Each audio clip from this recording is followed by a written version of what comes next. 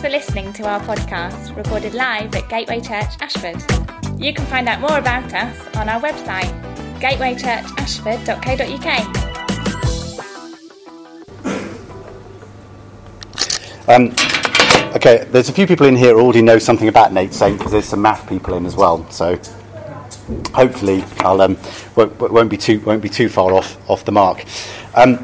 So Nate Saint, I'm going to use his story and the story of the story that people will know mostly about him, associated with others, and try and apply some of the lessons learned from the experiences that he went through. He may not be someone that you're particularly familiar with. You may have heard the story that I'm going to relate to you, but he may not be a name that you're particularly familiar with. Many of you know that I and others in here, Martin and not Al Clean, but Martin work for MAF, Mission Aviation Fellowship, and Nate is someone who also worked for MAF. He worked as a pilot and a mechanic for MAF in the 1940s and the 1950s, living and working with his family in Ecuador in South America. He was just an ordinary guy, and I'm sure he would be one of the first people to say that he's not a hero of the faith.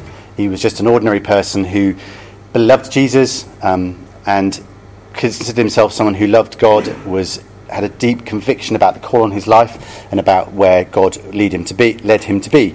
He believed what the Bible said about Jesus, what Jesus has done for us, and he was passionate about sharing the gospel wherever he went and whoever he was with, whether he was a child, whether he was sharing his faith with senior officers when he was in the army doing his service in the Second World War, or, as we'll discover, when he was actually working with Amazonian Indians in Ecuador. One of the main reasons I've chosen to talk about Nate is that he believed that if you really believe that Jesus has saved us, that has consequences and implications for the way that we live our lives. For him, the most important thing was his relationship with his Heavenly Father and living his life in light of that relationship. For him, nothing was too great a sacrifice to make for the gospel. And on the 8th of January 1956, this is the spoiler at the beginning of the sermon, at the age of 32, he and four other missionaries, Ed McCully, Pete Fleming, Jim Elliot, and Roger Youderian, were killed by members of the Waodani tribe in Ecuador, a tribe that they were attempting to reach for the gospel and with the good news of Jesus. They all knew the risks that they were taking. They all wrote individually about the possible consequences of reaching out to a tribe that was notorious for their savagery. In Ecuador at the time, the Shell Oil Company was doing a lot of exploration, and this tribe killed a number of government officials and Shell Oil employees, as well as their rival tribes. And the philosophy of these five is probably best summed up by probably the most famous quote to come out of this whole experience from Jim Elliot, who was one of the five. And his quote says, "He is no fool who gives what he cannot keep to gain what he cannot lose." Now, I know this quote has been taken out of context sometimes and used to say that everyone should go and give up their life for the gospel and all be martyred. That's not where I'm going to go with this sermon, you'll be pleased to know. But what he's saying here is that giving up something that we can't keep for something that has eternal significance is important.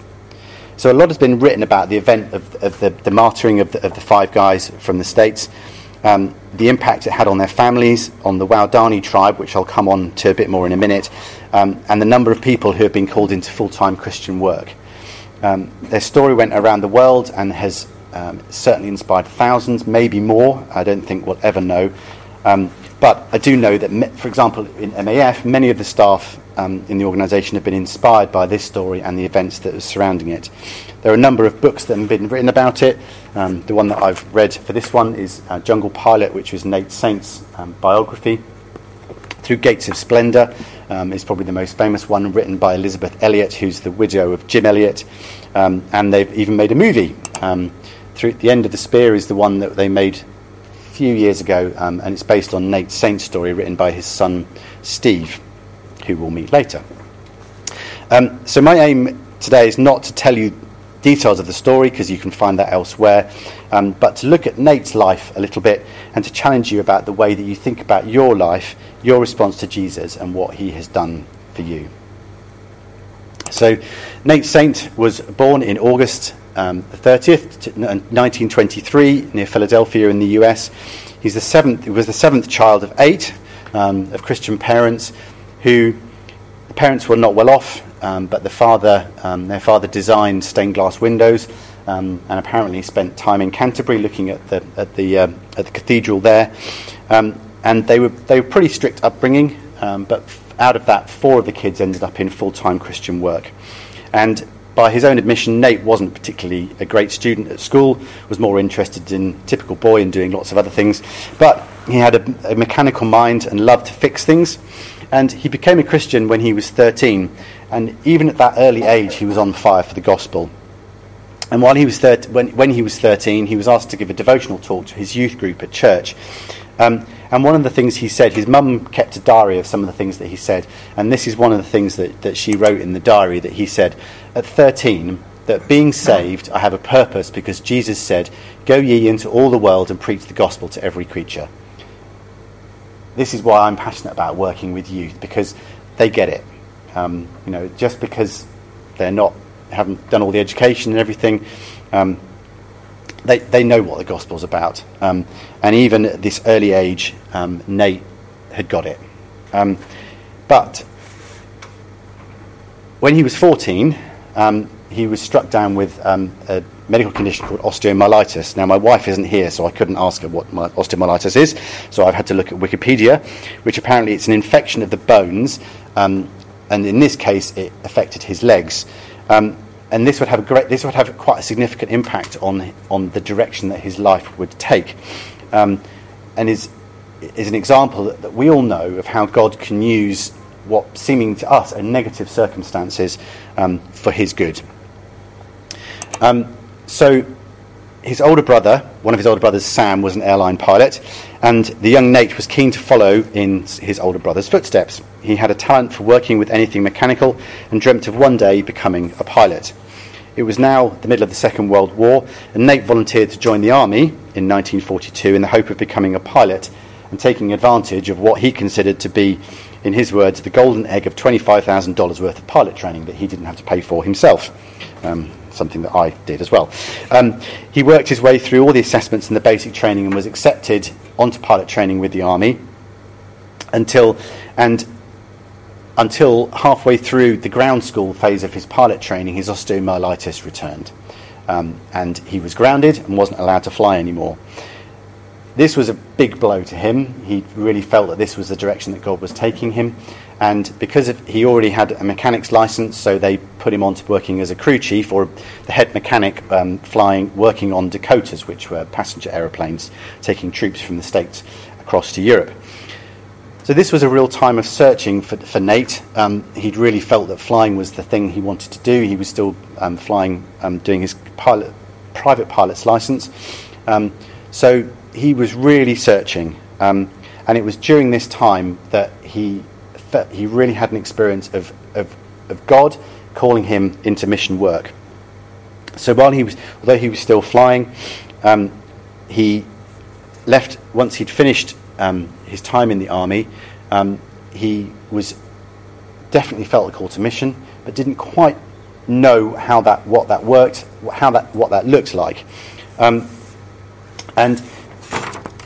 But he'd been in contact with an organisation called the Christian Airmen's Missionary Fellowship, which later became MAF. And on leaving the army, he applied to go to Bible college for a couple of years. However, before he was able to start that, MAF contacted him and said that they'd been praying about him for a long time and wanting to know how God could use him. And they'd just set up a fledgling flight program, their first ever flight program in Mexico, and within a few months of starting, they'd crashed their aeroplane and ripped the wings off, which is a bad thing. Now, they were trying to work out how they could get the aeroplane fixed, and the first person that came to mind was Nate. So they called him up, and he put aside his desires to go to Bible college and then spent 3 months in Mexico living in a shack, basically working to repair the aeroplane to get it back to flying to condition where it could fly, using almost anything that could come across him. Even one of the struts on the undercarriage on the gear was held together with an old bit that he'd salvaged from an old Ford pickup truck, just to get it flying. We're a bit more than that now, aren't we, Martin? Martin's our safety manager, so that's why I'm looking a bit nervously at him. But he did it. He got the aeroplane flying again. And on his return from Mexico, he finally managed to enroll in Bible college. But as a recurring pattern, he didn't even finish his first year. He received another call from MAF. This time, because he now had his pilot's licenses as well as his mechanic's licenses, they asked him to go and set up a flight program in Ecuador. So they'd already started in Mexico and they wanted to expand further. So he and his fiancée, Marjorie, Faris, as she was then, a trained nurse, they decided that this was God's call for them both as a married couple. So they got married on Valentine's Day 1948, and shortly afterwards they began the process of moving to Ecuador. It was really pioneering work. They couldn't just arrive and on American Airlines and find their house and everything was there. There was nothing. So Nate flew the aeroplane down with all of their supplies in the back of the aeroplane, and they had to build the airstrips. They had to build their own house from scratch. They had to build a hangar for the aeroplane. They had to build the workup from MAF from nothing, supporting the mission community that was based in Ecuador. However, God richly blessed them, and their work and their family grew with the arrival of Kathy and Steve, that you can see in the photograph here, and another son, Philip. And I've got some early footage of them. It's just a couple of minutes, just to give you a bit of an idea of the kind of the aeroplanes that they were flying, the places that they were working, and the kind of things that they were doing. There's no sound with it.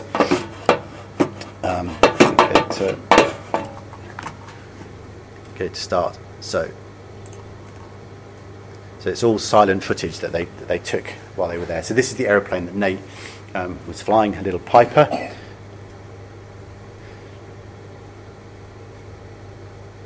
don't know who this is, who's the medevac, but it's the kind of work that was instrumental to them. A lot of the missionaries they were working with were living in the jungle, a week's worth of canoe ride away from the nearest medical aid. So the advent of an aeroplane was critical to them being able to reach out into other places where otherwise they wouldn't have been able to go. And this is how people got around without an aeroplane: walking, canoes, that kind of thing.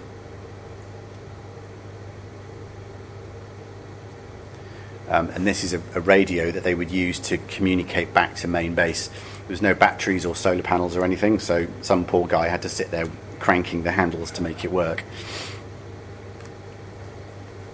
And I think this is Marjorie, I think this is Nate's wife, working on the radio. So they would call in every half an hour whenever they were flying, something that we still do in MAF, and would sort of say, this is where we are and this is the position and this is how things are going. And cutting down bananas. But Nate never lost his passion for mission and reaching out to the lost. We saw how the kind of thing that he was saying even when he was 13. And for a number of years, living in Ecuador, stories were coming out of the Ecuadorian jungle of a secretive and notoriously savage tribe of Amazonian Indians, variously called the Aucas, A-U-C-A, not as in the whale, the Waodani or the Horani. They were said to be completely unreachable. They wouldn't tolerate contact from outsiders. They were incredibly violent culture. I've seen statistics of 80% of the 80% of people who died was attributed to killings from other tribes. That's just the way that their culture worked. We've already talked about the fact that they killed Shell oil workers. Anybody from the outside that was seen as a threat to them were not tolerated. So Nate, Jim, Ed, Roger and Pete secretly worked on a way to reach these people, and the aircraft was instrumental in being able to do this because they were so isolated. Over several months they slowly made contact with the Waodani people, dropping gifts out of the aeroplane as the aeroplane would fly over, and after a lot of searching they eventually found a place where they could land this small aeroplane on a sandbar next to the river, a landing place that they then called Palm Beach, which I'll refer to again in a minute, next to a river, about 4 hours walk away from the village where these people were. And they slowly started to make contact with them. Now, all seemed to be going well, and they made an initial contact with some of the people from the tribe. 3 of the guys would stay on site on the beach, and Nate would fly the aeroplane home every day because they didn't want the aeroplane to get stranded in case of a flood. However, after less than a week of initial contact, this tragedy struck. Nate flew out to the sandbar on one Sunday, and the guys held a Sunday service together one morning, and he made his regular radio call back to Marge at 2:30 in the afternoon and said he would call again in 2 hours to tell her that he was safely airborne again, flying back home. But the call never came. And the wives endured a long night of uncertainty on the following morning when another MAF pilot was able to fly over the area where they were and confirm that the 5 of them had been murdered. You could see their bodies floating in the river, and the aeroplane had been completely gutted. All the fabric had been stripped off the wings, and it was completely unflyable. The 5 had been murdered by the Waodani tribe. Little was known outside of the immediate circle of friends and work colleagues of what was going on. They'd intentionally tried to keep it secret so that the authorities wouldn't get involved and try and persuade them otherwise. And that had been critical in them actually being able to go out and achieve their goal. This is just some pictures of them actually on Palm Beach, and some of the original initial contacts that they'd made with some of the Waodani tribe. Secrecy had been critical. However, it was as soon as it was thought that they were likely dead, the search party was sent in on foot, and it took them 4 days of trekking. There's some army guys to actually get to the place where they were, to confirm that the bodies, that these guys had been killed. News quickly spread of what had happened, and an American Life magazine heard about it and wrote a big article, which then brought the news out to the rest of the world of what had happened. And the picture here on the left is of the leader of the party, an American Army major, meeting with the 5 wives of the guys who had been killed. And you can see they've all got young children, all got young families. And I think probably because of how young they were and because of the nature of the work that they were trying to do, news very quickly spread around the world. And made international headlines. This is a magazine in France. For those of you who can read French, it's also running exactly the same story. From the outside and from a non-Christian perspective, this seemed like such a waste of life. 5 promising lives of young men who were on fire for the gospel, who were reaching out to an isolated tribe to bring the good news of Jesus, following that call from Matthew 29 that we know and believe is our call to spread the good news of Jesus around the world, let alone the impact that it had on the families and all those people that left behind. And yet, this is so much more than the story of just 5 people who died.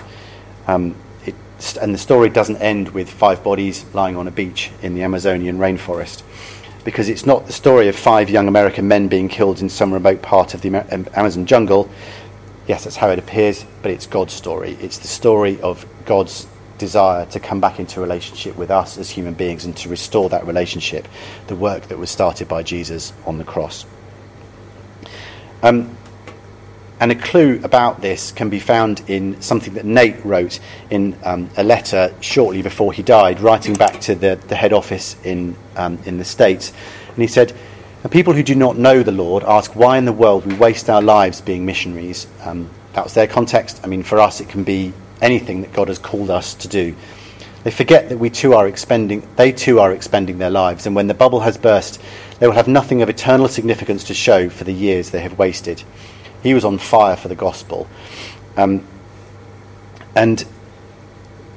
when we're following God's call, we're also part of this plan. We're part of God's eternal and long-term plan for humanity. It's God's plan, and it's the plan that has eternal significance. And for him, it was the will of God that was the most important thing. And this is a comment from Elizabeth Elliot, who was Jim Elliot's widow, and she said that Nate knew that there was only one thing worth expending one's life for: the will of God, being part of God's plan, following God's call for our lives. So I'm not I'm not saying for a second that we should all go out and intentionally get ourselves killed, or we're all going to end up in martyrdom, but for each and every one of us, God has a plan for us. And there's an important principle that we need to be available and willing to be part of God's plan. And it's because it's not just about us, it's all about him. And this quote, I think, from Jim Elliot sums it up. It says, "The will of God is always a bigger thing than we bargain for, but we must believe that whatever it involves, it is good, acceptable, and perfect." So however uncomfortable it may be for us to say to God, okay, I'm going to go where you want me to go, just please don't send me to Africa, in brackets, God's will is always acceptable, good, and perfect. And does God have a plan for you in his will? You bet he does. Scripture is full of examples where God shows humanity the plan that he has for them. God tells the Israelites numerous times that he has a plan for them. Jeremiah 29, he tells Jeremiah that he knew his plans for him before he was even in his mother's womb. David tells us in the Psalms that we are fearfully and wonderfully made, and God knows everything about us before we were born. Paul writes numerous times about God's will for us, examples such as Romans 12:2, Ephesians 4:23, but probably the clearest enunciation of this is in Ephesians 2, chapter 10, and I've taken the quote from the New Living Translation. How do we know God's... and it's the fact that we are God's masterpiece. I love that. He has created us anew in Christ Jesus, and this is it, so that we can do the good things he planned for us long ago. So God has a plan for us. He has a will for us. And we, as Christians, need to be pliable enough to be able to be willing to accept God's will for our lives. So how do we know, then, what God's will is for us? God speaks to us all in different ways. And I'm going to quickly look at 3 principles that I think are important in us knowing what God's will for us is in our lives. The first one is a bit of a tricky one. It's what I'm going to use the phrase desert experiences because it's modelling the experience that Jesus had before he started his ministry, where he spent 40 days in the desert. So I think that God sometimes takes us through desert experiences or tough times to concentrate our minds and our hearts on him, to take our mind off to teach us that it's not all about us. We all know that it's in the tough times that our faith is refined. Jesus was taken by the Holy Spirit into the desert for 40 days to prepare him for ministry. You can find that in Luke 4. And Nate had a similar experience that I mentioned earlier on. He wanted to fly and join the army to do so, but God had other ideas for his time in the army. And it was during his time as a mechanic, when he was really searching for God, that his faith was being tested, that his calling became clear to him. I think many of us can testify to similar desert experiences. The result of them, despite how painful they can be, is that it helps to reset our priorities and to put God back at the centre point of our lives. The second one is our attitude. It's how we respond to God. And I think our heart attitude is critical. We need to have hearts that are soft and willing to be changed and moulded by God. It's the idea of the phrase that they use in the Bible, the analogy they use in the Bible about the clay and the potter, and being able to be shaped into how God wants us to be. We need to be able to surrender our lives and wills and allow him to rule. We need to get our place in the order of things right. It's not easy, and it's something that I know I struggle with daily, particularly when there's big things, but we need to relegate ourselves and our plans and our desires to second place after God's will. And the third part is letting go. And this is the one I struggle with the most. And the irony is, as a Christian, I've already said to God, I want you to be rule in my life. I want you to be number one. I'm going to give my life to you. And yet when the rubber hits the road, this is the difficult one. When we actually say, oh, okay, go on then. And I guess it's pride for us, isn't it? But I think if we can appreciate the fact that God's will for us is acceptable, it's perfect and it's good, then we've already taken the hard step. We've already said to God, okay, I'm going to give my life over to you. I trust you. I'm going to live my life according to your will for my life. Anything else subsequent to that actually shouldn't be that difficult. But it's when it hits the reality of our lives when we say, okay, I'm going to let you take me to Ecuador, I'm going to go where you want me to go, or whatever it is that God has called you to do. So it can be the hardest thing to give ourselves over and to let ourselves go where God wants us to go, to say that we'll live wherever he wants and to trust him for the consequences. Now, this is the tough bit, because the Bible doesn't shy away from saying how tough sometimes it can be to follow God's will, to follow where he wants us to go. And there are some pretty tough examples in the Bible. We can't hide away from that. 1 Peter 2 verse 21 says, "For God called you to do good, even if it means suffering, just as Christ suffered for you." That doesn't make for comfortable reading, and I'm not apologising for that, because that's what the Bible is saying, and there's a number of other examples.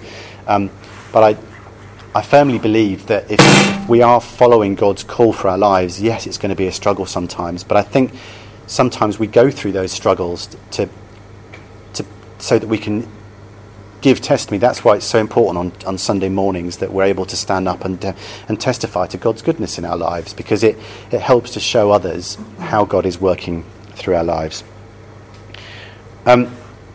Also, I think the tough stuff shows that actually it's about him and it's not about us. If everything was easy, we would end up being humans. We'd end up taking the credit for it. But when the tough stuff happens, we can rely on him, and it forces us back to him. And there's another great quote from Jim Elliot, and hopefully this can give you some comfort, because actually it's more comforting to be where God is in control and not us. So God always gives his best to those who leave the choice with him. So it's not about us, it's about God, it's his story. And this kind of brings us back to the point that we mentioned earlier, that it's not about us, it's all about him. We need to be willing to be part of his story of redemption, his story of restoring his relationship with humanity. That's what we've been created for, is to be in relationship with Jesus. Just go and read Genesis. It's all there.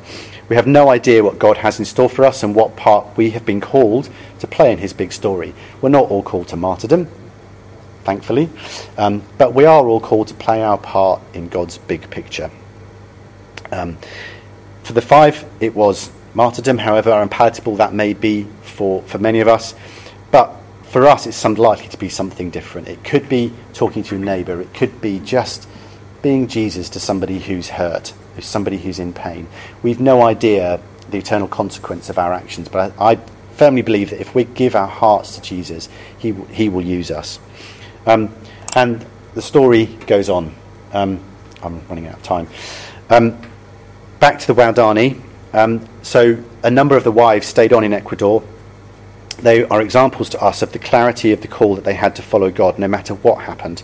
Marge Saint, Nate's widow, stayed on for a few years and was involved in a number of ministries with women's prisons and so on in Ecuador. And this is another article from Life magazine reporting on the fact that some of them stayed on. The story of the Waodani, the tribe that were involved, doesn't end there either. 2.5 years after the attack, Elizabeth Elliot, the wife of Jim, she's the lady pictured here, and their 2-year-old daughter moved to live with the Waodani. They were invited by the tribe through a number of amazing, what we would say coincidences, but God incidences, to go and live with the Waodani tribe. And she lived there with her 2-year-old daughter for 2 years, and they were also accompanied by the lady at the bottom is Rachel Saint, who's Nate's sister, who spent the rest of her life working with the tribe. And through the pioneering work of these 2 women, many of the tribe became Christians, including a number of those who were responsible for the murders of the 5 men. As I said, Elizabeth stayed for 2 years, but Rachel worked tirelessly on the Waodani language, and it was through her efforts and others that the New Testament was translated into their language. And she died in 1994, having spent the whole of her life working with these people. And the story goes on. I just think this is amazing. In June 1965, the bottom picture here is Kathy and Steve Saint, the eldest 2 of the Saint children, being baptised on Palm Beach, where their father was murdered by 2 of the men who murdered their father. That's the power of the gospel, just right there. So less than 10 years after they'd killed these children's father, they were baptizing them in the name of Jesus. In 1995, the Waodani people invited Steve Saint, his wife, this is the son of Nate, and 3 kids to come and live with them and help develop the Waodani church. So they spent, this is the top 2 colour pictures, they spent a year working with them, developing contacts between other tribes, and I don't think there's any way that anybody would have known that this is where the story would go. We would not have been able to foresee it, and perhaps it would maybe, we don't know how God works, but it might not have been possible without the death of those 5 young men. We'll never know. But there's no way we could have predicted what the outcome would be. And I'm going to kind of finish off by showing you a video and leaving the last word of this to someone else.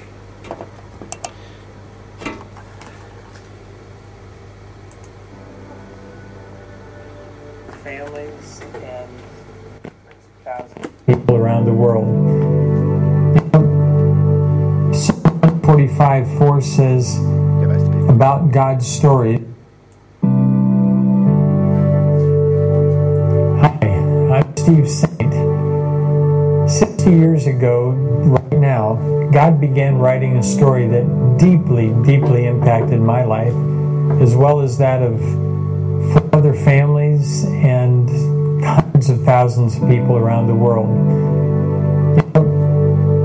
Psalm 45:4 says about God's stories, generation after generation stands in awe of your work. Each one tells stories of your mighty acts. The story that God started writing 60 years ago was a story about my dad, Nate Saint, and 4 of his friends, Jim Elliott, Roger Udarian, Pete Fleming, and Ed McCulley. And he decided to try to make contact with a really violent tribe of Indians living down in the Ecuadorian Amazon. These people had been harassed by the Shell Oil Company and had been killing oil company employees, trying to keep those employees from entering into their territory. The Shell Oil Company had gone to the Ecuadorian government and convinced them that if they wanted the Shell Oil Company to find oil, that together they had to get rid of this problem. So Dad and his friends decided to try to make a friendly contact, before efforts were made to try to wipe this small tribe of violent people out. In the process, Dad and his friends were killed. But that's only the beginning of the story.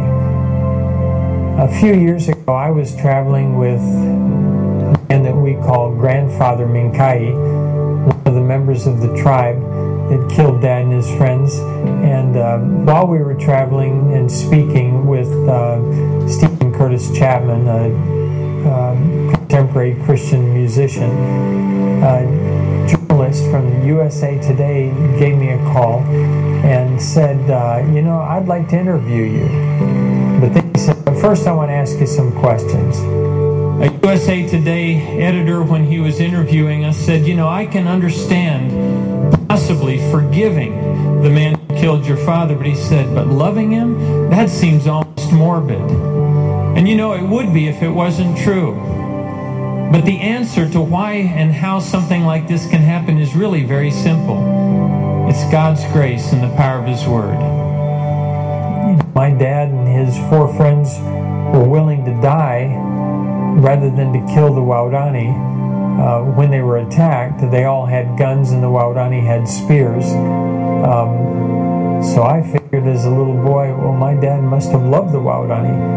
And after Dad was killed, every night when we'd meet for family devotions, my mom would pray for those people that had just brutally killed my dad and ruined my life. And then, a couple of years later, Mom told me that my Aunt Rachel, who was like a second mother, my dad's sister, and Aunt Betty, who wasn't really my blood relation, but called her Aunt Betty anyway, Aunt Betty Elliott, that the 2 of them were going to go in and try to live with the same people that had just killed Dad and Roger and Pete and Ed and Jim.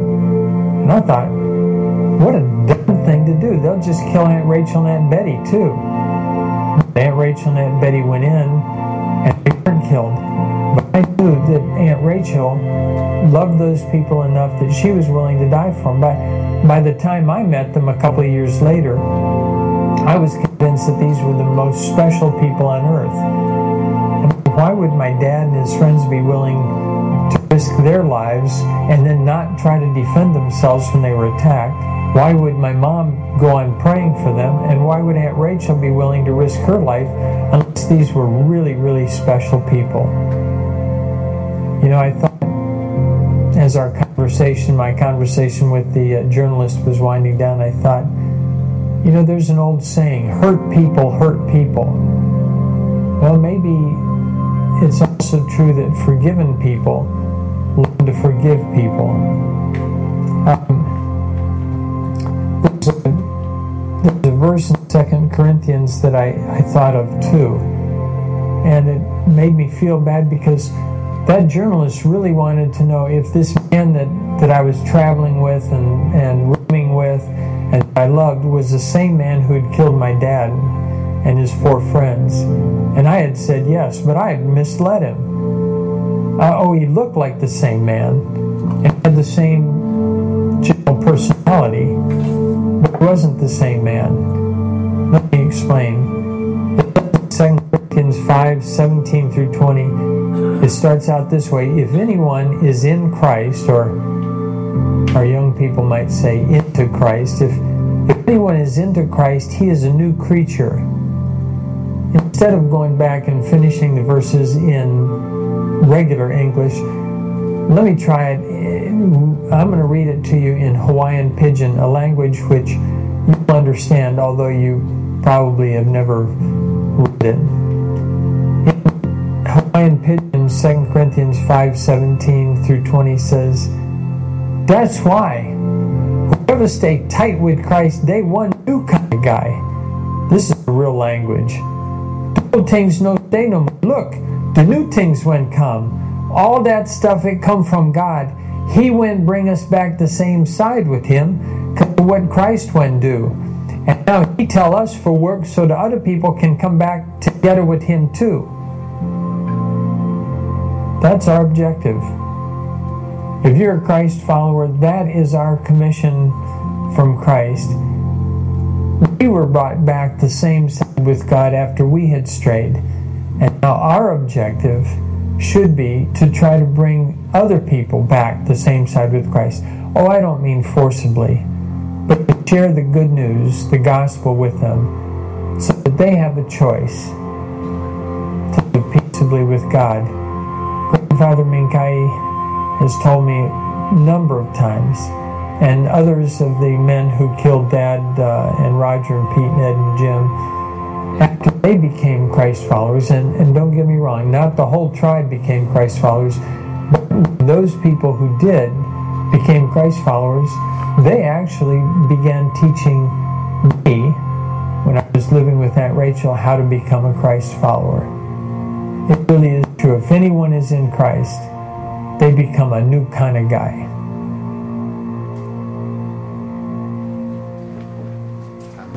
I'm conscious I'm over time now. If any of you would like me to pray for you, I'm very happy to. I'm going to finish in prayer now.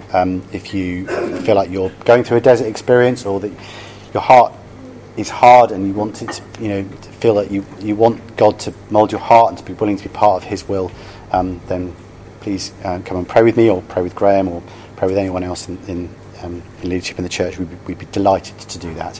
But I'm just going to finish in prayer.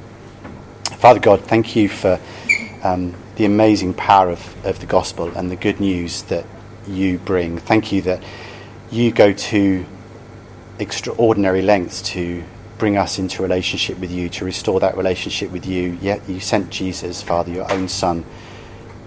And in light of that, almost nothing can be too small for us to give, Father. And I pray that you will, over the next few days, just be working gently on our hearts, Father, to make us pliable and willing to search out what your will for us is, to see what part we can play in your great story.